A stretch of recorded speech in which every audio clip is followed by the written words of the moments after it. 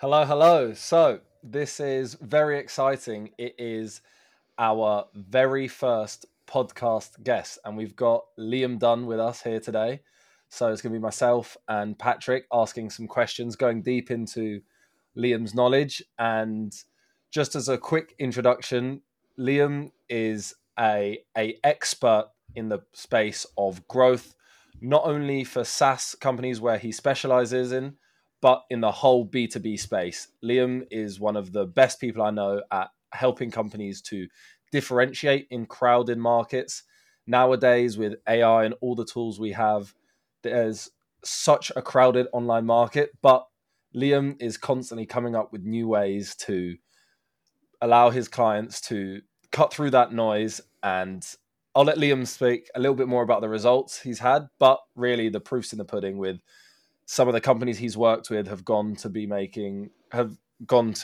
millions and millions in annual revenue, and that's a lot in part due to his behind the scenes work. So Liam, I'll let you introduce yourself. How are you doing? All good, thanks. I don't think I can top that intro, to be honest. It's pretty good, thanks. But yeah, as you said, founder of DigiSeed. So we're essentially a marketing agency that exclusively works with B2B SaaS companies. We primarily focus on paid media programs and outbound. And yeah, like you said, I guess we kind of specialize in messaging and creative development, which then leads to these companies standing out. So yeah, looking forward to chatting today. Nice. Patrick, do you want to take over? Yeah. So Liam, obviously you've worked with a lot of companies, a lot of brands that some of our listeners will probably recognize, and I'm sure we can name drop instantly, and that will be instantly recognized. So maybe do you want to tell us a little bit about what it was like to kind of work with Instantly, the kind of results that you got for them, and what you did like in that space. Yeah. So I mean, I'm still working with Instantly today. Secretly one of my favorite clients. At this point, I've probably been working with them for 18 months or so at this point. So when I first started working with Instantly, I was really fresh into my journey at DigiSeed. So really at the early stages. And honestly, it was pretty chaotic back then. I was kind of like a consultant that did multiple things. I was executing, I was providing services to them, but I was really like, there was no structure to it. I was just helping them. And at the beginning, that was with getting visibility. It was with retention. I built out their entire onboarding strategy. I've helped with customer support, all these kind of things that I did when I worked in SaaS. And then sort of transitioned over to exclusively working on customer acquisition. So we were like the first dollar spent in their ad accounts, and we've scaled their paid demand programs from spending $0 a month to six figures per month, really profitably. And I kind of get involved with all sorts of other bits and bobs, but yeah, primarily focusing on customer acquisition for them. Nice. And how are Instantly doing at the moment? Oh, sorry, go on. They're doing good. There's a bit of a delay, but they're doing good. I can't actually. They've got to the point where we can't publicly. I can't really publicly talk about their numbers anymore. But it was public that they bootstrapped from zero to $15 million in ARR in around 18 months or so, and they've gone quite well past that now. Completely bootstrapped. They haven't raised any external investment, and they're still growing, really, really fast. Yeah, that's so impressive, isn't it? And obviously, you've been at the center of that journey, and I'm sure we'll dive into how you've managed to achieve that with them. Ryan, I think you have you mentioned to me that Liam's coined the phrase "the death of outbound." Do you want to maybe explore that a little bit? Yeah. So there's definitely, the talk of death of outbound, death of traditional outbounds, the rise of outbound 3.0. And I would say Instantly is probably one of the key drivers within that space.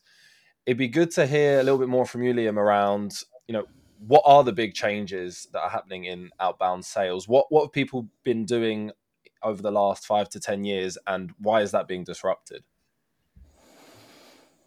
Yeah. So the death of outbound. So I typically say like the old way of outbound is dead. And there's a marketing spin to that, right?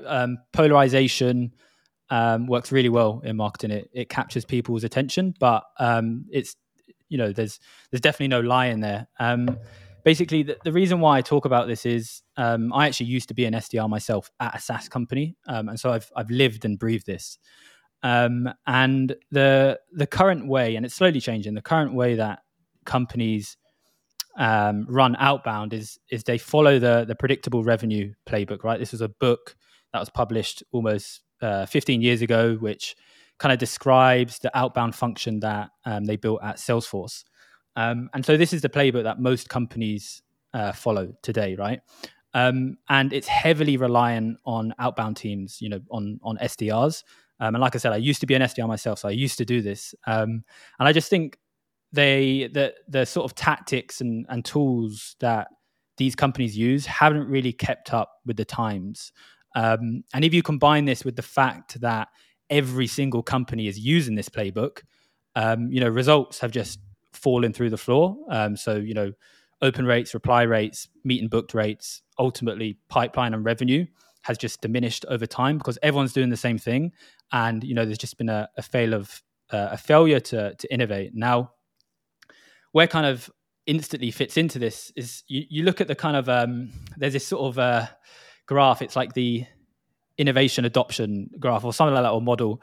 And at the beginning, you have these like tech innovators. And I think Instantly was one of them, right? The fusion of they innovation. introduced. Yes. So they introduced this tool that, in my opinion, completely changed how companies do cold outbound. And then you have like the early adopters, right? Which I think is like people like yourselves, like me, like people that are keeping an eye out with this keeping an eye out on these new ways of doing things. And then I think we're slowly getting to the point where people are starting to question the wider market, the mainstream are starting to question, wait, why are we doing it this way? Why have we been doing this for so long? And the results just aren't really there. Why are we paying so much for these expensive teams and softwares when there's a completely better way to get better results? But yeah, I think Instantly has really been that like one of the innovators there, like introducing this tool to the market, and I think it's just completely disrupted the way that companies are doing cold outbound today. Yeah, 100%. The innovation that Instantly brought to the market has completely changed how we approach things. The necessity to have a sales team of 10 to 20 SDRs is just no longer the case. We're now able to do outreach in a much more thoughtful way that yields the same results, but with a fraction of the cost. And I think off the back of that, we've also seen other technology add to this so that other parts of the role of an SDR can be replaced. So I was interested to think, are there any kind of other tools that come to mind that you think are shaping this new outbound era? Absolutely. But first of all, I think tools, I always think technology is like the icing on the cake, right? Of course, like this new way of doing outbound, I don't know if you can do it without tools like Instant. I don't know if you can sort of build a custom solution that does inbox rotation, but I think the first step is tactics, right? Like, and I'll come on to the tools that you can deploy these tactics with. Like, if you look at what companies can do, like from a company standpoint and tactics, then I think like number one is they just need to do whatever it takes to get in the primary inbox. And this is one of like the main value propositions we push for Instantly, using secondary domains, inbox rotation, spin tax, all these things that seem really, really basic to people like myself and you who, and you, Patrick, have been doing cold email for a while now. And then I think that the tools are just like taking that step further. So I think this is another important part is if you look at like the sales engagement software category, these are the tools that were sort of created on the back of this this predictable revenue book. And they're just really expensive, right? They're tens of thousands of dollars per year. And there's just tools nowadays that you can get the same outcomes, if not better, for far less. And some of those tools are like Instantly for sending and warm up. So warming up your domains, preparing them to be able to send. Smart Lead is another tool that cropped up. For data, you have tools like Find Email is one of my favorites. Wizzer Instantly also has lead data list kit. All of these tools that are really cost effective and give you good data. And then you have tools like Clay, which has like kind of appeared on the scene recently. And I think Clay is like the next evolution of cold email, where you can automate like research, scraping, personalization, like really as good as an SDR could. And then of course you got tools like you guys introduced, Pitch Lane, that enable you to do like video outreach at scale. There's just a whole suite of tools out at the moment that that just completely challenge how companies are currently doing cold outbound. Yeah, I agree. I think it's really interesting to consider that I've also done SDR type work, especially at the start of working with a lot of companies, early stage startups. And the key difference I've noticed is that previously a head of sales would get a sales team, give them the strategy, and then the sales team would go execute it on a one-to-one basis. So you'd check an account, see if it was a good fit, think about the different ways in which you'd outreach to them. But now, with so many tools, with Clay, with AI combined with scraping, so much of the SDR role can be front-loaded into that strategy, can actually be put into code and executed literally overnight. We've had times where we've had lists of 10,000 companies. We've scraped all of them, evaluated them across different characteristics, which impact whether we want to reach out to them or how we reach out to them. And overnight, we now have a completely segmented list of companies into ways that are really valuable for our value proposition. And that's literally what someone's entire job used to be. So my question to you, and something that I think about a lot, is what is the SDR position going to look like in 5 years? Will it even still exist? Is it even going to be the same person? Tell me, I'd love to hear your thoughts on that. Like the same type of person, like profile, characteristics. Yeah, I have some thoughts to share on this. So, and by the way, it's just I find like I think I'm like you guys. I like to nerd out about this stuff because, like someone who used to be an SDR, cold outbound is like a key channel for like growing my company, and so I think it's important to like keep an eye on how it's all changing. So I think I could kind of summarize this into a couple of points. So I think where SDRs spend most of their time today will be automated. So finding leads, doing research, sending personalized emails. I think all of this can be automated, especially with tools like Clay, right? Like the common objection to automation is like, oh, you'll never reach the same standard as like an SDR can. And I guarantee you can, and you'll be able to send more volume. Like ultimately, the way SDRs personalize is they look at LinkedIn profiles, they look at websites, they look at blogs, they look at investment rounds. All of this can be done automatically nowadays. So that's the first point. I think like the sort of research lead part of Outbound will be fully automated. And I think a result of this, a byproduct of this, we'll see team sizes shrink because, there'll be less sort of man hours to do this sort of stuff. And I think potentially, and some companies already operate this way, I think Outbound might become more of a marketing responsibility, that part of Outbound. And I think we'll see more of an emergence, and I've already seen this at some companies, of like a growth engineer role, which is essentially a marketer who's tech savvy, who knows SQL and knows how to automate things and hook up APIs together. And I think we'll see a lot more companies putting Outbound under the automated part of Outbound under that roof. Now, like a caveat here is I do think there's still be a need for SDRs, but their efforts are going to be mostly focused on like the account-based marketing side of things, the ABM side of things, where, you know, those manual touch points, those enterprise accounts that are worth a lot of money, and they just need that human touch, you know, on LinkedIn or whether it be physical mail, that kind of stuff. And then also dealing with inbound as well. So I think the SDR role, in my opinion, is still going to very much exist, but most of where they spend their time today is going to be automated, potentially by, you know, put under marketing's responsibility. Interesting. So, Patrick, I'd love to hear your thoughts on this. In this conversation, you know, you actually have that software engineering background. You actually have the capacity to write these things because, you know, me and Liam will be using the latest SaaS products, but, you know, I could definitely say I've benefited from having a co-founder that will just create their own solutions. I'd love to hear, like, what do you think around the fact that we're going to automate a lot of what an SDR does? What do you think are going to be the benefits? Where do you think potentially we're overestimating? Like, give us some thoughts on that, please. Yeah, absolutely. So obviously we at one point wanted to build something very similar to Clay, and have since just gone, you know what, Clay's good enough. Let's go with that.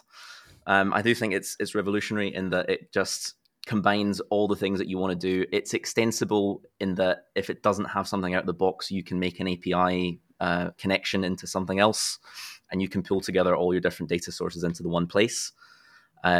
I do think that the role of like where Outbound sits, I think previously has sat a lot more with SDRs, you know, doing cold calls and then sending emails at the same time. It's going to move probably to be more of a strategic thing rather than an operational.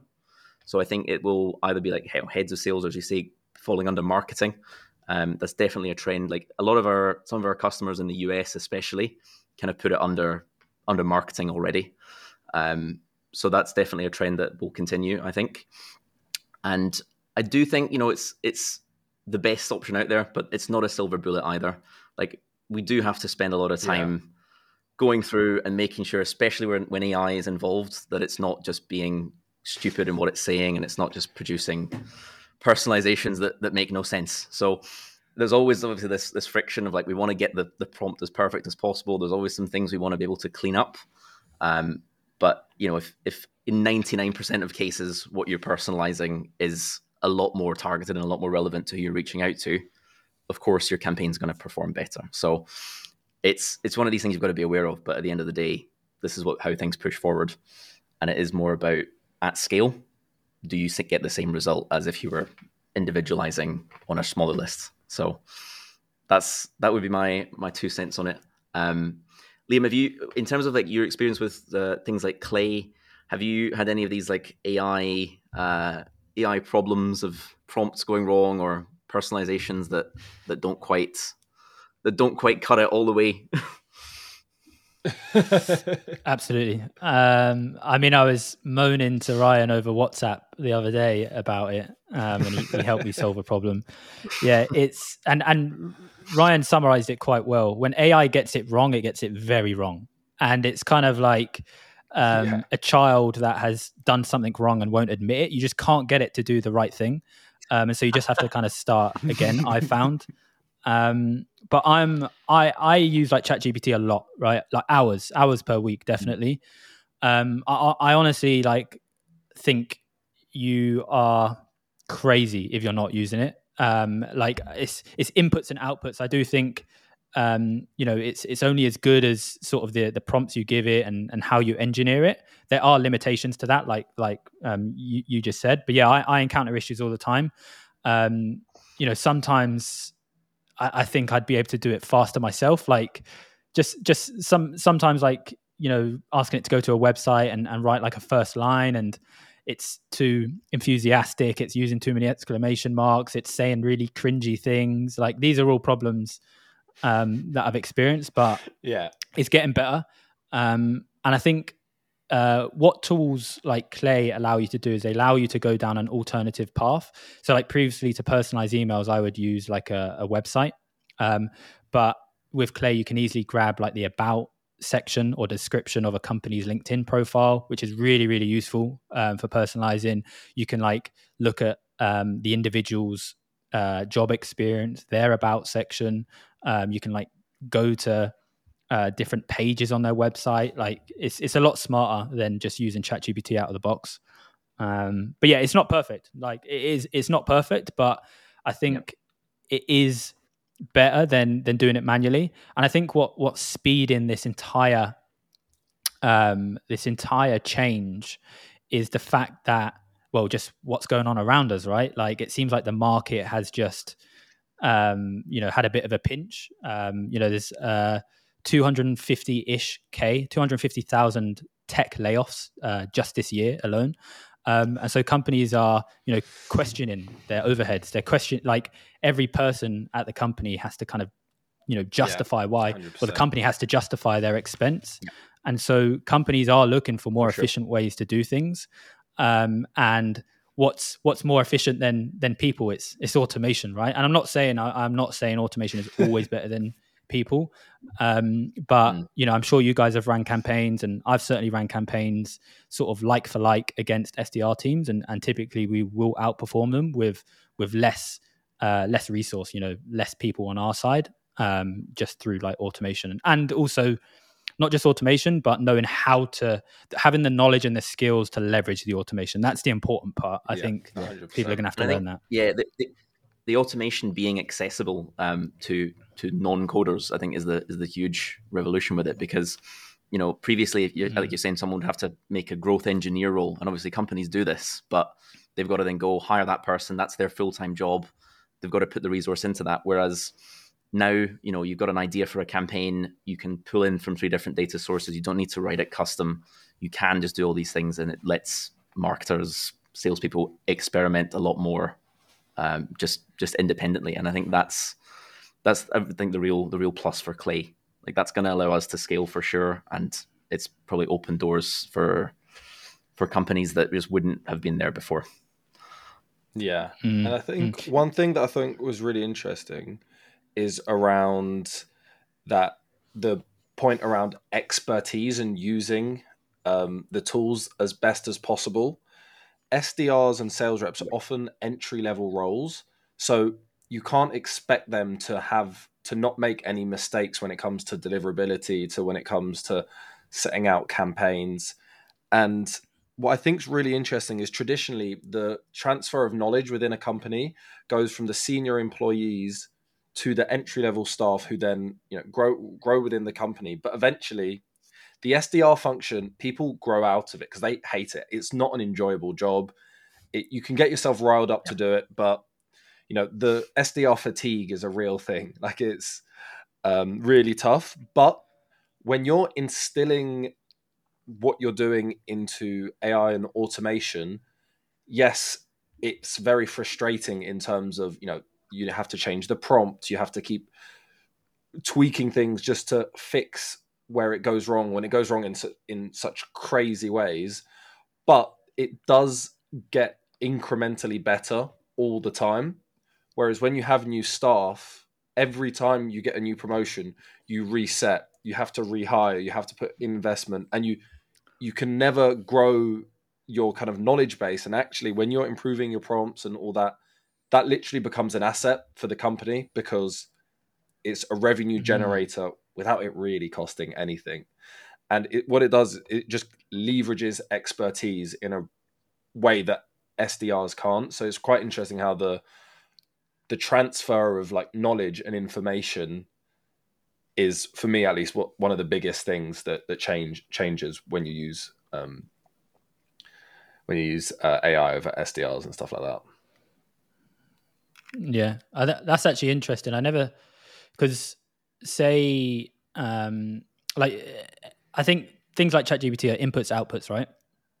And that's probably like going to open up a whole market for like future roles at companies, people who can build that. I think people are referring to it as like a company brain.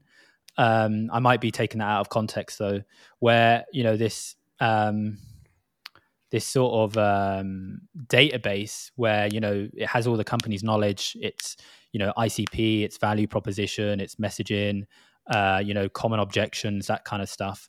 Like being able to build that, and it probably contributes to the enterprise value of that company as well, because it becomes an asset, becomes it's part of its IP. That's quite interesting. I think also, like last comment on that, I think this is what has been stopping people from taking from like capitalizing on all of this, is the skill gap. And that's why you have this sort of like innovation curve, right? You have those early adopters that are like just scrappy people who enjoy chaos, enjoy all right, these products might not be really good, they might not have all these shiny features, but they help me get some kind of outcome, and so I'm going to use them. And so I think I think there is still a bit to go to make a lot of this tech more suitable to like the mainstream. Like even with tools like Clay, let's be honest, right? Like your average founder probably isn't going to have the expertise to use a tool like Clay. I don't think they will. Like there is a learning curve to use a tool like that. I think you're going to see an emergence of specialists that are really good at that. And so I think there's a few more steps to be taken to make it a bit more user friendly, so that people can just hop in and do what they want to do. Yeah, I've actually seen some people who are positioning themselves in that way, where it's kind of like a tech-enabled creative role where you create these campaigns that you would have previously need SDR teams to do. And I guess, like on that topic, there are other things that you can do that SDRs can do in terms of like personalized messages or like personalized videos. So I'd be interested to see what you think about unique ways of reaching out, for example, using personalized videos, and how that might be impacted in this kind of more automated sales function. Yeah. So, well, of course, you guys have a software in this space, right? So you probably know a lot more than I do. But even when I was as an SDR, I would send like personalized, like it's funny because it became a whole thing, like the personalized Loom approach. And I used to do that when I was an SDR. I had a whiteboard that would say the person's name. I actually wrote their name on it. And I'd be like, shaking it because I think it shows the first couple of seconds of the video or something. And like reaching out to people on LinkedIn. And I didn't really get much success. Yeah. Well, I would do it over LinkedIn and email, but I didn't get much success. But that's because I was just sending. Like it took me 20 minutes to write my script. I would overthink about it. And then I used a similar tactic at DigiSeed, and man, it absolutely ripped. I'd say beginning of this year, like it did really well. It did so well that I just couldn't keep up with the responses because because most of the time I would like offer something. I'd offer like an incentive, like an in-depth breakdown or something like that, and so it would take time from me. And I started having like a backlog of people to follow up with. So it is really effective. I think that for me, the results diminished over time as like it's the I don't know if you've ever heard it, the law of shitty click-throughs, and it basically says that when marketing tactics first come out, they perform really, really well because they're innovative and nobody's seen them before. And over time, as people adopt that tactic, the results diminish. It's like pop-ups on a website used to perform really, really good, but now everyone has a pop-up and so they don't. And so I think it's the same with cold email. It's always like, how do I get a step ahead? How do I get a step ahead? I think the automated sending of those videos is like the next step, because then it's a numbers game. But yeah, I don't do too much of that nowadays. I think I should put some more time into it. Nice. Yeah, it's definitely the kind of thing where you need to keep innovating. We're always testing out different new features that we can add to increase conversions. But you are definitely right with using personalized videos at the scale there is now. There is still just a benefit from just even sending one, because sometimes I also think we forget just how aware we are of all these different tactics, that super often we'll get people coming back saying feedback that just adding a video, and I'll look at the video, it's not the best video possible, but just that unique element gets people to click, and you only really need one extra big sale to go through for it to be really noticeable and have a big change. So I think, we've spoken a lot about cold email and sales outbound. Is there any other closing remarks or things you guys would want to add before we move on to just the broader kind of B2B growth space? No, nothing from me. I think we covered quite a lot. Yeah. Maybe to touch on that saturation, like market saturation point about videos. We do often get this feedback of like, when do you think the market for video is going to be saturated? When are people going to be completely used to it? Maybe tell us a little bit about like, how did you identify that in your campaigns? Because that's one of the first times we've heard that actually happening. Yeah.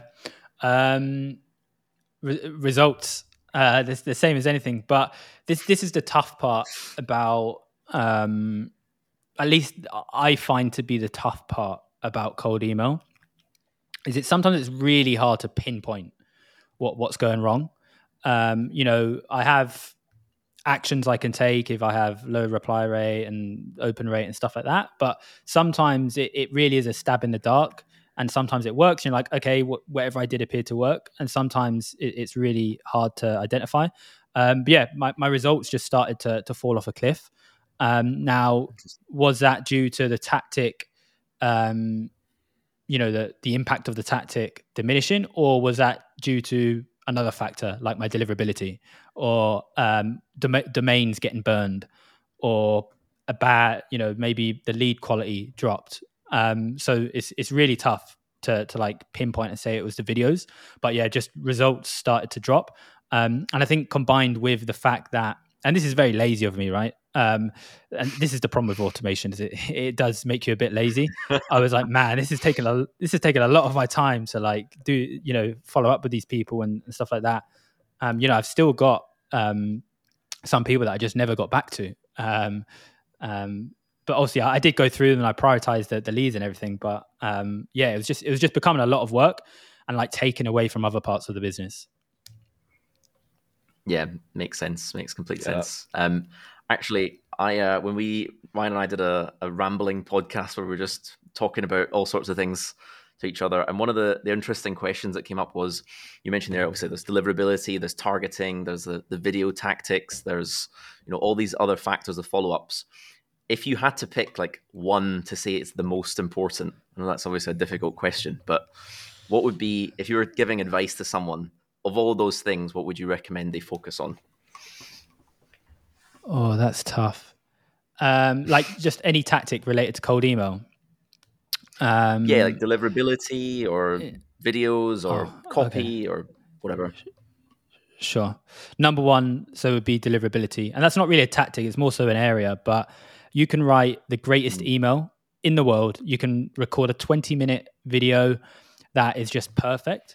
But if that email is landed in spam and nobody's seeing it, it's, you're just playing an uphill battle there. And I think that is the number one problem that plagues outbound teams is, and it's a silent killer, because you don't necessarily get the feedback telling you that your emails are like landing in spam, or people it's not landing in the primary inbox. And so it has to be deliverability. You can have all the bells and whistles, but if your email's landed in spam, then it's all for nothing. That's a very well reasoned answer. Well. I like that one. Nice. And so in terms of deliverability then, Liam, what's the secret? The secret? Well, there's no secret to anything really. Everything already exists. But I'd say, I think to preserve your deliverability, you shouldn't be sending emails from your primary domain. That's like step one. Because what happens is people don't like cold emails, right? That's just a fact of the matter. And people are going to report your emails as spam. And if so many people report your emails as spam, your domain gets blacklisted, and that's a bad day at the office. And so to prevent that, it's a seriously bad day, or to prevent damage in your primary domain, you need secondary domain. So my primary domain is digiseed.co. A secondary domain would be like trydigiseed.co. And so you set up sending accounts on secondary domains. And so if anything bad happens to them, it's kind of isolated from your primary domain. That's like the step one. And then when you have those new domains, they're going to be fresh in the eyes of, these email platforms. And so you need to build up your domain reputation. And that's where tools like Instantly, Lemwarm, and like Smart Lead come in, where they mimic human behavior. So Google goes, oh, okay, this is a real person and not a spammer. And then to like maintain good deliverability, I think it's a mixture of things, right? Inbox rotation. So not just burning through the same domains all the time, like rotating how the emails are being sent. Like best practices, like using spin tags. Don't use, and this is hard because Google doesn't say, hey, if you do this, you're in trouble, because otherwise it wouldn't work. But I think there are like trigger words that you can use. Like, for example, I removed any currency symbols from my emails because I heard that having currency symbols in your emails like affects your deliverability, and it did. Like removing them positively impacted my deliverability. I don't have any links in my emails. And I think just generally, I think the best advice I can give is don't be a spammer. Like, actually have positive intent. Cold email gets a really bad rep. Like have positive intent, clean your lead lists, make sure, the leads you're reaching out to are verified. They actually have a problem that you can solve. Don't just spray and pray. That is not the objective of automation. It's not spray and pray. Like you should have something that can solve a problem for people. Otherwise, it's just not legitimate business. But yeah, I think that's off the top of my head. That's what I have. But there's probably a few more things that can improve your deliverability. Yeah, I agree. Nice. I agree I'm on sure, that last point. I'm sure our viewers are gonna love that. Oh, sorry, Nice, Ryan, go on. Nice. No, I was just going to say on that last point is now that there are just so many different ways of flooding someone's inbox, whether it's using Instantly, just an outsourced sales team or whatever, people's inboxes are so crowded. And that can really be linked back to a lot of issues related to automation. So there's a lot in the news around Google's cracking down on cold email. It's the end of cold email, all this. What I think it's the end of is the spray and pray approaches. And it's by and large a good thing. There's no point reaching out to someone who shows no interest in your product. The only reason people are doing it is because it's more effort to cut down your lead list to just those who want what you're selling. Yeah. And if there's more stringent regulations and like more stringent rules on whether you land in spam or not, that's only a good thing, because if that happens, people are just going to then see it being worthwhile to put the effort in to clean the list, because we all know we can do it.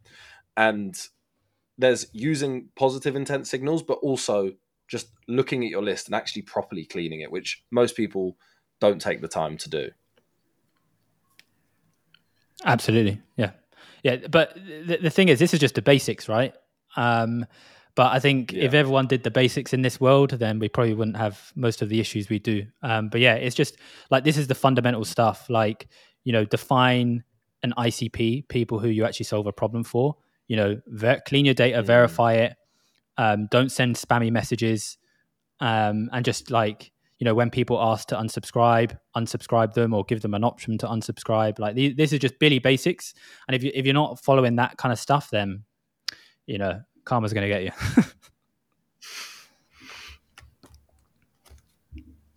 All right, I'm back. Can you guys hear me? Did we lose you for a second? Yep, I've got you. Yeah. What happened? Did you leave? Cool. Oh no, my internet just went. So it was annoying because it was exactly when I wanted to hear more about what you were saying.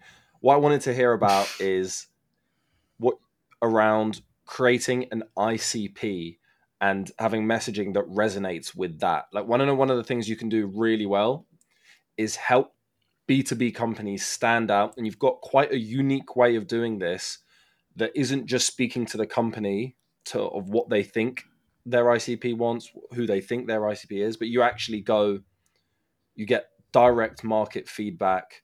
So I'd love to hear how are you making B2B companies stand out? What's the unique ways of doing it, and where are a lot of people going wrong? You've spoken previously about like the curse of knowledge. I'd love for you to explain a little bit more about that for anyone who's listening. Wow. Yeah. Okay. So there's a lot to talk about on this subject. Here we go. But I think this is really where we like stand out. But I'll try to keep it structured. So I think it always comes back to first principles, right? Like just know what your audience cares about. It's like when it comes to building a SaaS product, I think YC's motto is build something people want, right? That's literally, if you solve that, you're going to get customers and you're going to build a successful business. And I think it's the same for standing out. Like know what your audience cares about and just talk about that stuff. So something we do when we work with customers is we help them develop a narrative. And really a narrative is like an overarching framework for how you can tell a story again and again. And I've got some content like on YouTube that like breaks this down into like a scientific formula. But building like a narrative or just standing out can only be done from like doing the grunt work, right? And again, it just comes back to basics. It's just about doing the basics well. Conducting research, speaking to your customers, surveying the market, looking at competitors. But I really think you should focus on your market before you focus on competitors, and just really identify like what do they care about?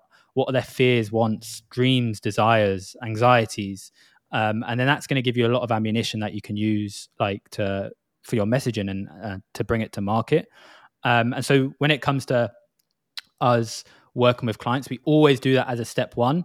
And then that's kind of like our inputs, the research, getting like similar to AI, like really understanding the audience, their target audience. And then the outputs are just like the ads or the emails that we create that speak directly to their audience, resonate with them, capture their attention and get conversions. And so, like I said, with ChatGPT, bad inputs equals bad outputs. It's the exact same when it comes to marketing. Specifically, I focus on like performance marketing. If you don't know your audience, if you're just copying your competitors, your campaigns are just going to be trash. They're not going to perform well because you just sound like everyone else. The curse of knowledge you mentioned there. So it's a cognitive bias where essentially companies understand their product so well, they're so passionate about it, they built it, and so they tend to assume that their target audience has that much knowledge about their product too, and so they overcomplicate their messaging. And so really like, the secret trick when it comes to like copywriting is just speaking in a very plain, normal language. I always tell team members, I'm like, when I'm critiquing their copywriting, I'm like, would you say this to a friend or colleague? If not, you're probably using words that shouldn't be there.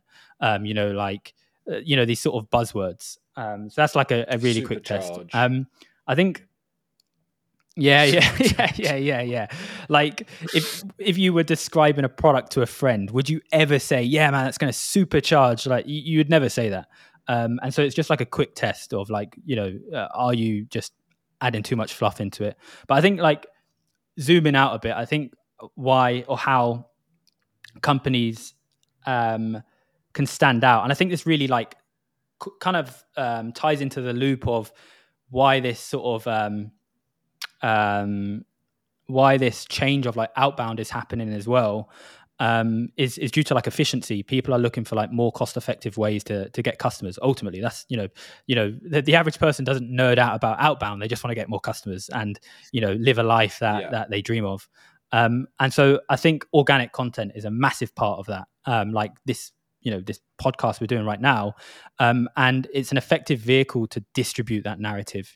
There's no point in creating this great messaging, speaking to your customers if you're not going to use those insights or capitalize on those insights through your marketing. And like in my opinion, content is one of the most effective ways to create demand.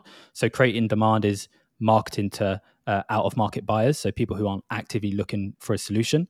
And like how companies can do that is just create like entertaining, valuable, insightful content that resonates with your target audience. So take the insights from that research that you did and speak about those things that those people care about. What are their worries? What are their desires, their wants, their fears? Where are they right now? Stage A, and where are they trying to get to, stage B? And how can you position your product as the one that gets them there? And like why I think organic content is so good is because you can test a bunch of different angles and formats and see what sticks. So it's literally like, I view it as like an army of digital sales reps, right? Like if you post on YouTube, that video is going to be there collecting views until the end of time, until they decide to get rid of YouTube. It's just there, rinse and repeat, distributing your narrative, building trust and authority and persuading people to work with you. And so it's just like these digital sales reps constantly selling on your behalf.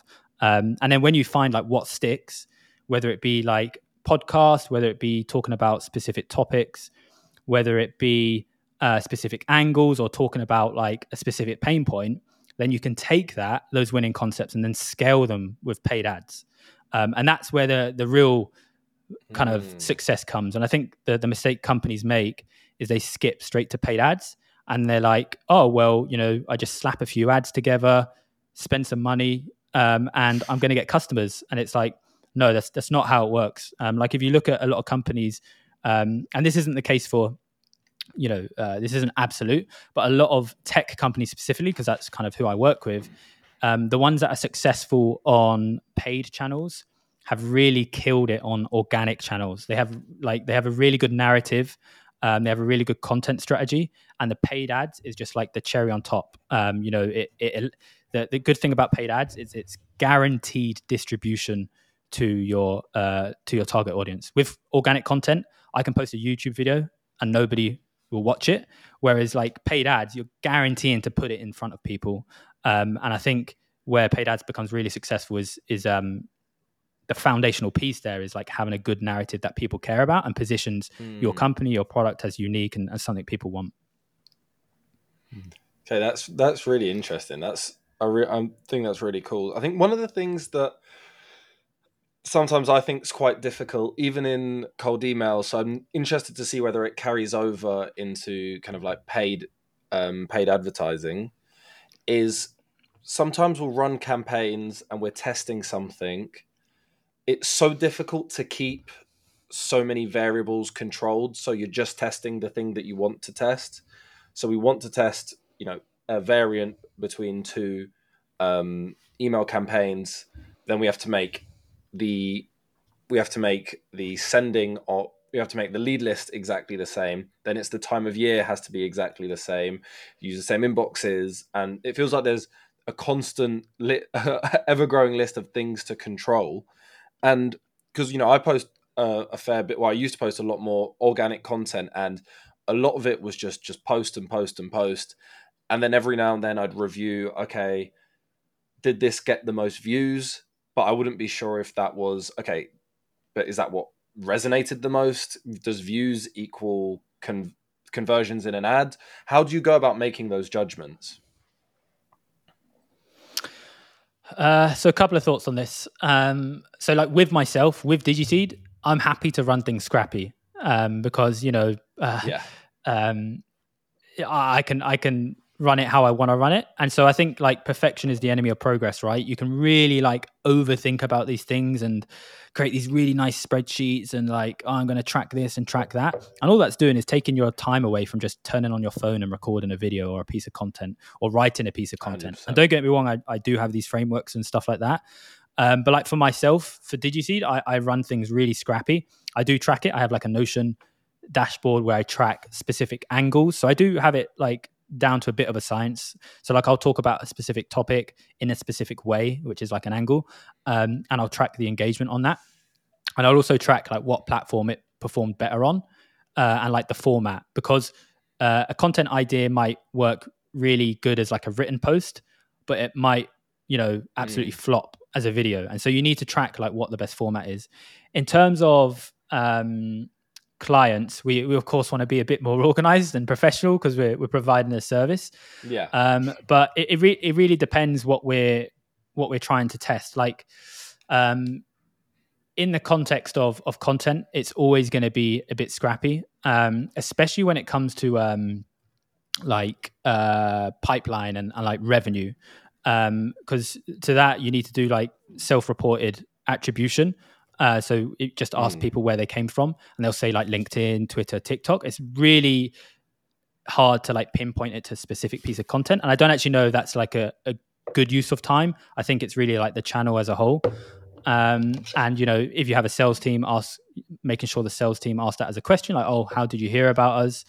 And then when it comes to like ads, you can be a bit more scientific because you have a lot of data.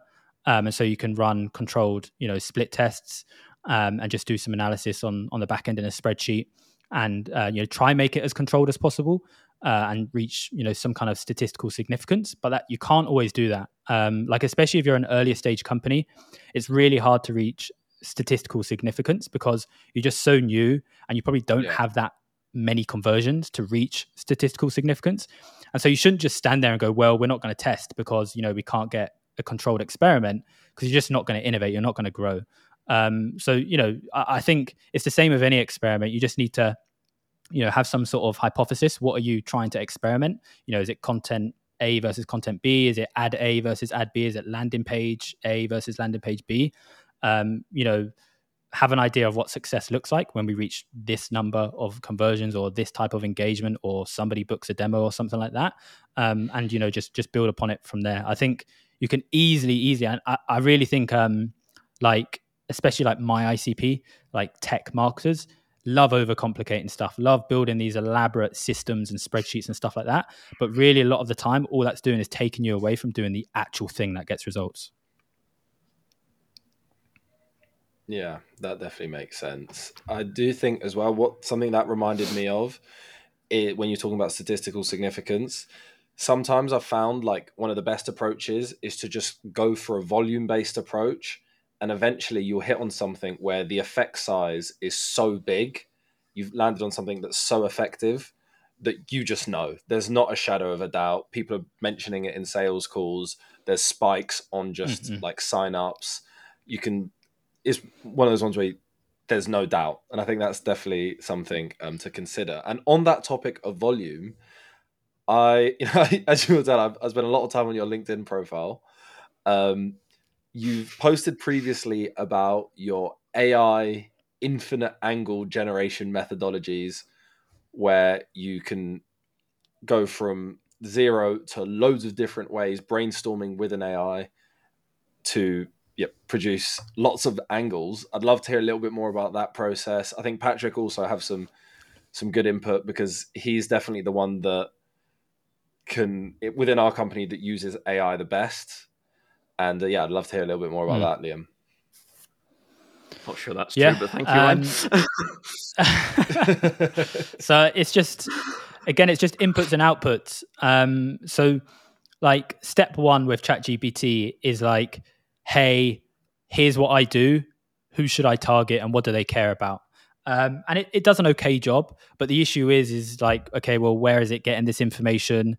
Is this information outdated? Because I know there was like a time cap. I'm not sure if there is anymore. And so it's kind of like, should I trust this? Should I not? Like, where are the sources? And so how you can take control of that is you become the source. And so as part of like our research process, what we'll do is we'll, of course, do like voice of customer research. So I will physically interview my clients' customers, and I will record that interview. And so what I can do is transcribe those interviews and feed that into ChatGPT to categorize the transcription, to say, okay, what does this person care about?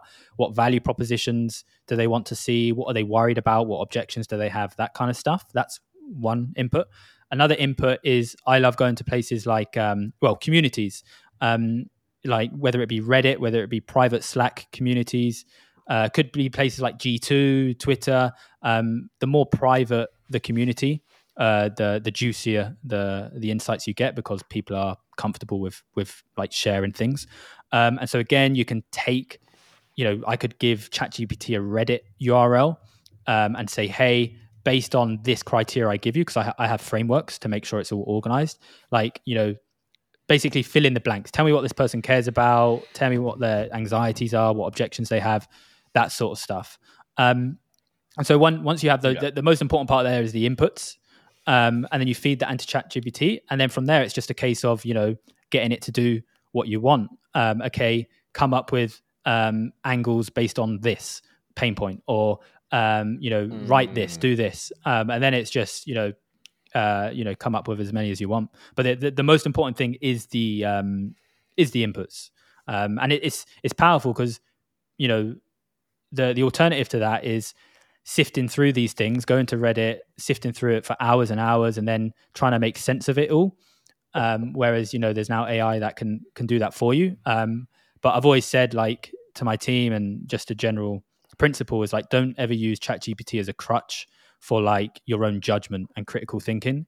Like, you always need to review it. You always need to have that human layer, because the day we just kind of outsource everything to ChatGPT is the day we lose our secret sauce. And so, yeah, it can save you a lot of time. But it's all about the inputs. Don't use ChatGPT as a crutch. Nice. I think that's the soundbite from this podcast. Nice. True. So, Liam, I think we're gonna we want to move a little bit more. Obviously, you've got all this great knowledge that everyone will be very excited to hear, and you've obviously acquired this over many years, and it's been a journey. Every entrepreneur has a journey. So, I'd like to dive into a little bit more of that side with you now. You maybe just tell us a little bit about, like, your background, where your entrepreneurial journey started, and how you've kind of come to this point. Yeah, so I have an unconventional background. I joined the army, the British Army, straight out of school. So at like 17, I went into the careers office at 15 years old.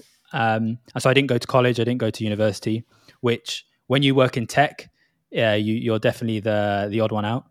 I then, I was in the army for several years. I then joined like a large American tech company as an SDR.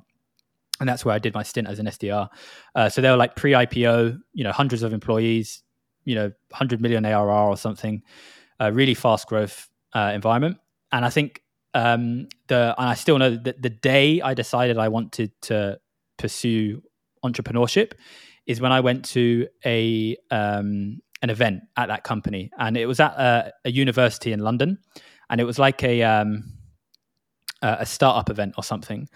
And I was there as in a BDR trying to like close meetings and stuff.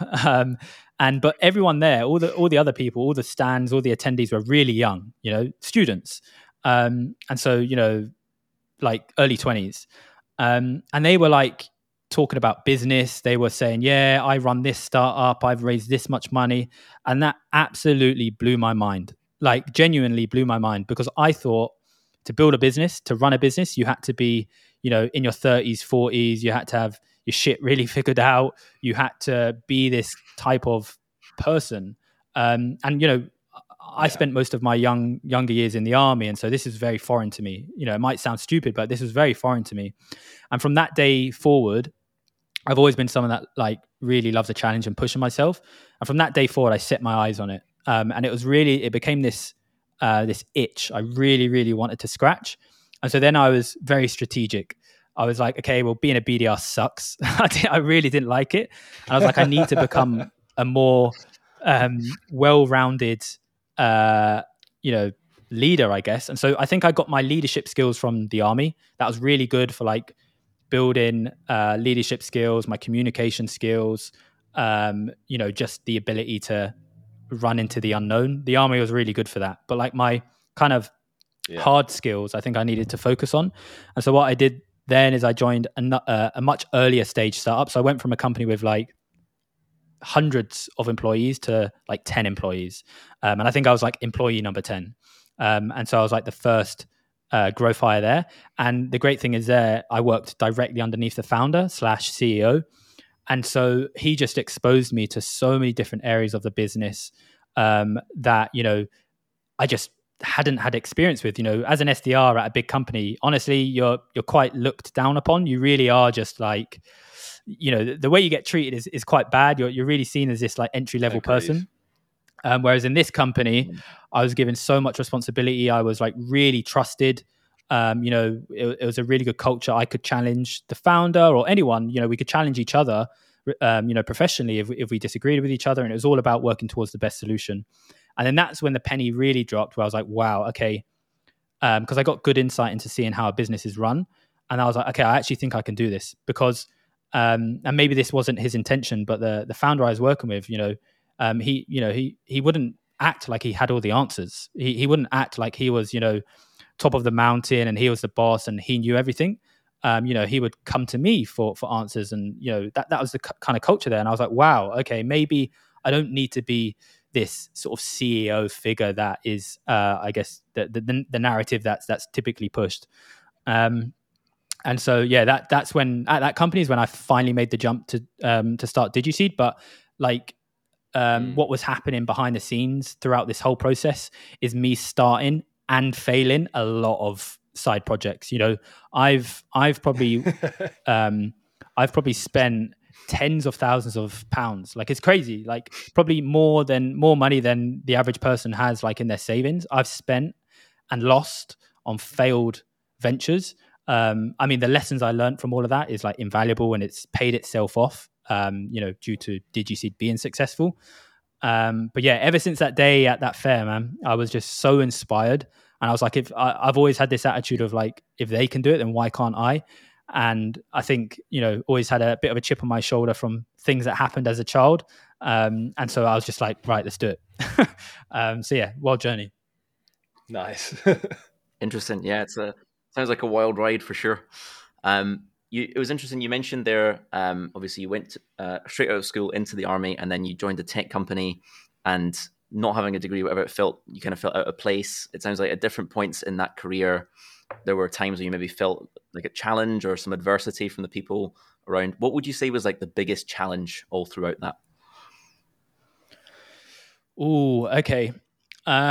So honestly, the biggest challenge for me, and I'm a very open person, right? And so we might get a bit deep here, but I think I was like, I really suffered from mental health issues, like when I first joined that company. And the crazy thing is, when I was in the army, that was not a thing. This was frowned upon. Like, if somebody, complained about their mental health or showed like vulnerability or weakness, this was really frowned upon. You would kind of lose your place in the pack, to explain it that way. But then when I joined this tech company, I felt like an alien. In the army, you are taught to present yourself a certain way, act a certain way. In what I call civilian street, it's not the same. It's a bit chaotic, and so I felt very, very out of place, and I really, really struggled to settle. And so it just impacted my mental health. I started speaking with a therapist for the first time in my life, which was like transformative. And so that was definitely the hardest part. And of course, me being me, also trying to embark on this like journey of entrepreneurship while I'm going through all this like this sort of crap behind the scenes. That was definitely the hard part. But the light of the end of the tunnel was when I joined that next company, man, like absolute like breath of fresh air. Like the whole time I was there, it really opened my eyes into like how a company should be ran. Just the culture. Nobody ever was like bitchy or aggressive or raised their voice. Everyone was really supportive. Everyone was just like obsessed about making the customer successful and growing the company. And so it was kind of like, dark and light, just comparing those two companies. But yeah, that period of my life was like really, really challenging, Yeah, absolutely. It sounds like this is the thing. Obviously, we do like to go deep on this because every entrepreneur has got a story, and usually there's some in there, and it's usually contributed to them being such a good entrepreneur that they are today. Interesting as well. You mentioned before about lots of different side projects and businesses that you tried, you invested money into, and it didn't quite work out. Do you have? I mean, obviously, that's like the unglamorous side of starting a business, is that it's not always likely to pick up. Do you have like, what would you say is like any advice for someone who's kind of at that point, they're starting off, things might fail, their first business might not be going so well. Like what would you say to someone in that position? It's really simple. Just keep pushing forward. Just put one foot in front of the other. I think if you want to like start a business, or if you want to like enter that world, I think there's someone who refers to it as like the indoctrination period. This period where you're just researching everything, you're just trying to learn everything, you're reading all these business books, you're just like, glued to your laptop for 12 hours a day, and everyone's like questioning, are you okay or not? Like, I think you have to go through that period and just make these mistakes. Like if you come up with a good idea, run with it and see what happens. Just don't be stupid, and make sure you've got the financial means to like support yourself. But honestly, I don't think there's any other way, or at least this is how my preference is to just like brute force it. Is just like this is my North Star. I know this is how I want to live my life. This is the goal I'm working towards, and just brute force it. Just research as much as possible. Speak to people. Even if you need to change career so that you're getting more relevant experience in a field that you then eventually want to build a business in.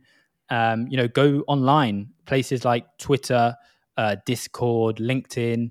I'd say probably Twitter's the best for like informal stuff, and just connect with people. There's a really big community of entrepreneurs, wannabe entrepreneurs on like social media that are kind of like this big band of brothers and sisters all working towards this greater mission, and just bounce ideas with them. This is how like I met you guys, right? This is why we're on this podcast right now. And so yeah, I think my best advice would just be like just keep pushing forward. There's no sexy like secret sauce. It's just you've got to go through that period. Yeah, 100%. It's there's no shortcut. You've got to put the work in.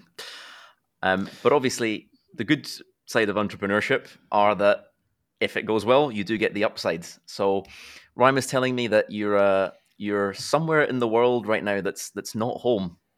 Is that right? That's not cold. Yes. It's not cold. As well. It is cold. It is cold actually. So yeah, earlier this year, my girlfriend and I decided to start traveling around Europe. So because of Britain's decision to leave the European Union, every 90 days we bounce countries around Europe because I want to remain within a similar time zone to the UK. So yeah, right now I'm in Montenegro. We arrived here on this weekend. Oh, nice. And then we just kind of bounce around like every 90 days or so. I think it is quite stressful at the beginning, like finding a gym, a co-working spot, like getting settled. It is quite stressful. Like if you saw my setup right now, it's pretty scrappy, and I'd like to have something a bit more permanent. So I think we've probably got like a couple more countries in us, and then we're going to find somewhere a bit more permanent. And that might be the UK, it might not be. Like we're pretty open-minded. But this is one of the reasons, as like I'm quite a deep guy. There was eventually, once upon a time, I was sitting there dreaming of this reality of being able to travel. One of my first goals when I started doing this thing was that having the ability to just book a flight and to go wherever I want without having to get permission from somebody. That was just my, like, it wasn't drive a Ferrari and be a multi-billionaire. It was literally just hop on a flight and not have to ask anyone permission. And everything else is just like, a bonus after that. And so, it's like, this is probably it's probably a lesson for us all though, is like, what today is what we used to dream of once upon a time. And so, gotta enjoy it. Yeah, I completely agree. For me, the biggest thing is like time, location freedom. And there are times when me and Patrick were traveling earlier this year where, like, we'd arrive at a new location and maybe the co-working place we work at hasn't got like perfect Wi-Fi, and I'd be like, oh, this is so annoying. And then you kind of have to take a step back and go, hang on. You need to be like grateful of the kind of. I'm halfway around the world. Yeah, I'm halfway around the world, working on a laptop. Go anywhere, like just change it. Yeah. First world problems for sure. Yeah, for sure. It puts it into perspective. Liam, a strange question perhaps, but do you have any odd or weird life hacks, like writing a journal, for example? I do write. I do have a journal. So, and I think there's a lot of like negative stigma attached to all this stuff for men, because like we're all expected to be like, all alpha male and stuff like that. And it's like, I've been there, I've done that. and it's a one-way street. And so when I was going through this phase of like really struggling with mental health, I was kind of like, look, this either goes down path A, which is not a good path, or I take it down path B. And path B was like self-development. And so, yeah, like journaling was part of that. I tried to meditate often, just like, being grateful for, the life you're living, stuff like that. It's just, and maybe this stuff works, maybe it doesn't. I think the underlying theme of it all is positivity, is just remain positive. Like, business can be really, really stressful, and especially like even outside of business, just what's going on in the world over the last few years, like things have become really difficult. I think just like pausing and being mindful, like goes a long way. So yeah, I journal, I try to exercise as much as possible. Sleep is my number one important thing. I get 8 hours sleep minimum per night. I drink a lot of water. I try to do all the basics to maximize my output as much as possible, because look, I've said this like 3 times now, inputs, outputs. If you don't treat your body well and your mind well, then you're not going to be able to create high value work. So I think that's the key takeaway here. That's probably the title of this, is inputs, outputs. Yeah. Garbage in, garbage out. Good stuff in, good stuff out. Yeah. Absolutely. And obviously, you're pushing ahead with this. You've got a certain quality of life. You've got your business to a certain point. What sort of motivates you to keep pushing forward? What motivates you, and what are you kind of looking forward to in the future? Yeah. So I think if you rely solely on motivation, you're going to be disappointed, because it's very hard to wake up every day motivated. And so I have my old trusty chip on the shoulder. I think that's what keeps me like pushing forward. Is I just always I don't know. I'm just like, I have an unhealthy obsession with like pushing myself. I kind of, for whatever reason, I always decide to choose like the hard path, the uncomfortable path. In the military, there was this term. It was like get comfortable being uncomfortable, and I think I've just like maybe taken that a bit too serious. But yeah, it's just I have like a North Star that I want to hit. I want to live my life a certain way, and it's not lavish, but I just want to achieve certain things, and that's what gets me out of bed every morning, and happy to work on Saturdays and Sundays without moaning. Is just that I don't know what to call it. It's because I don't think motivation is enough. It's just sort of in my DNA. Wow. Yeah, completely. It's determination plus motivation, and sounds like you've got it in your bones. That's for sure. Okay, I think we've covered off this sort of section. Ryan, do you have anything further you want to ask Liam? I'm just trying to think. I think the stuff around like the journaling was quite interesting.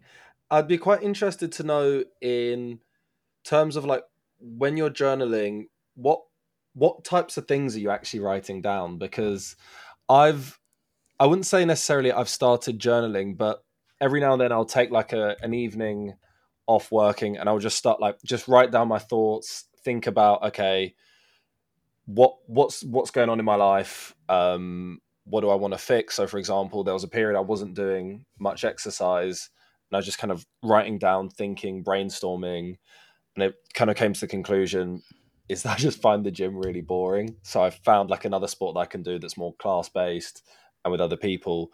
So it's kind of like problem solving is journaling. But I don't know if that's like the typical thing that people mean when journaling. So it'd be cool to know, like, what, obviously you don't have to share exactly what you're writing down, but what topics are you discussing? What do you use it emotionally, practically? Like, I'd love to hear a little bit more about that. Yeah, all of the above. So I think there's really no rules. And there needs to be no rules, because as soon as you start creating rules and systems, you're creating friction, right? And so it's like, if you read Atomic Habits, one of the principles to creating good habits or forming good habits is reducing friction, making it easy and accessible. And so I just let it flow naturally. I mean, I've kept a journal for like the last 3-4 years or something, and man, there must be a crazy story going on in there, like ups and downs and all sorts. But sometimes it's if I if I feel like quite emotional, like angry or upset about something, I'll just put it onto paper. And I often find that, say if I was angry about something or frustrated about something, I often find, the morning after, I'm like, wait, that wasn't even a big deal. And so I feel like I kind of, just by putting it on paper, I've sort of got that weight off my shoulders. Other times there's more like logical stuff where, I'm thinking more big picture about where I want to take the business, what I want to achieve. And again, just putting those thoughts onto paper, it makes it more deliberate. And I think to write forces, to write, you are forced to think, right? Because you have to put that word on paper.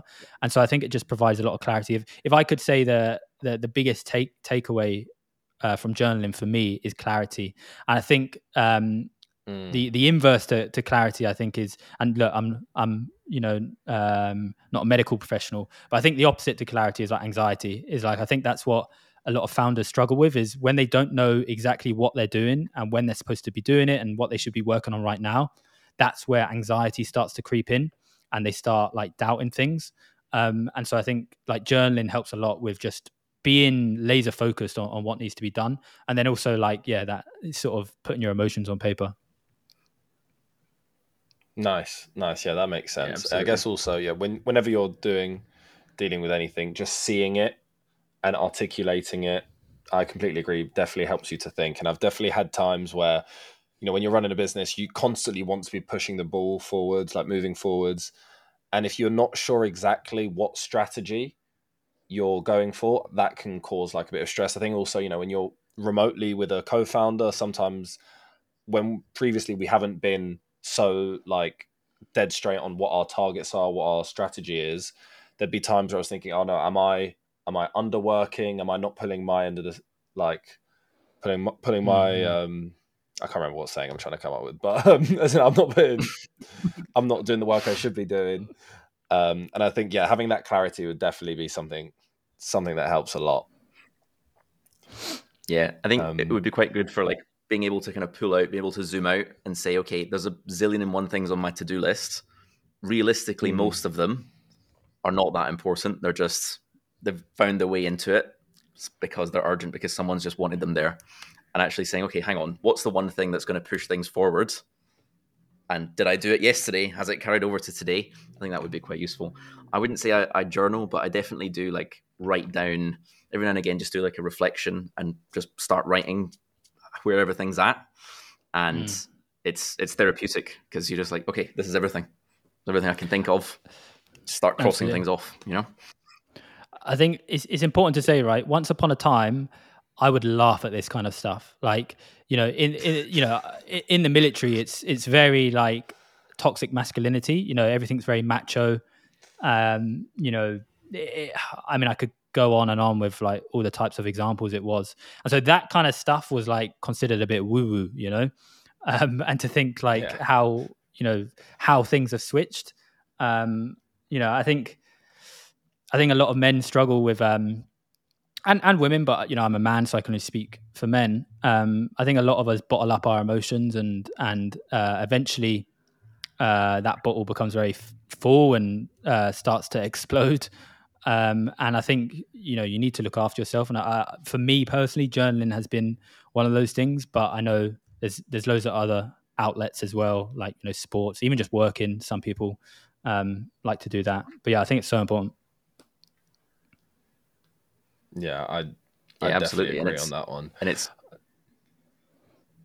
good that it's sort of like removing the kind of stigma and stuff around it, because at the end of the day, that's what works. That's what helps us get results.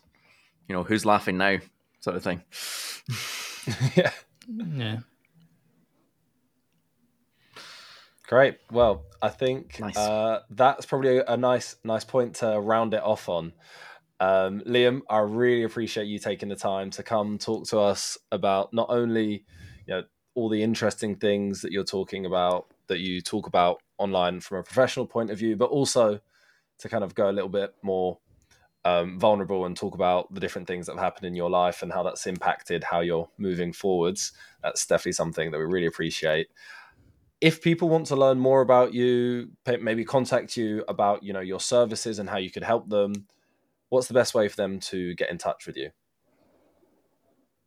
Just go to my company's website, so digiseed.co. I think my handle on like Twitter and Instagram is like Liam Sass. You can find me on LinkedIn, Liam Dunne. Obviously, I'll be an employee of DigiSeed. And yeah, reach out. We'd love to chat. All right. Speak soon.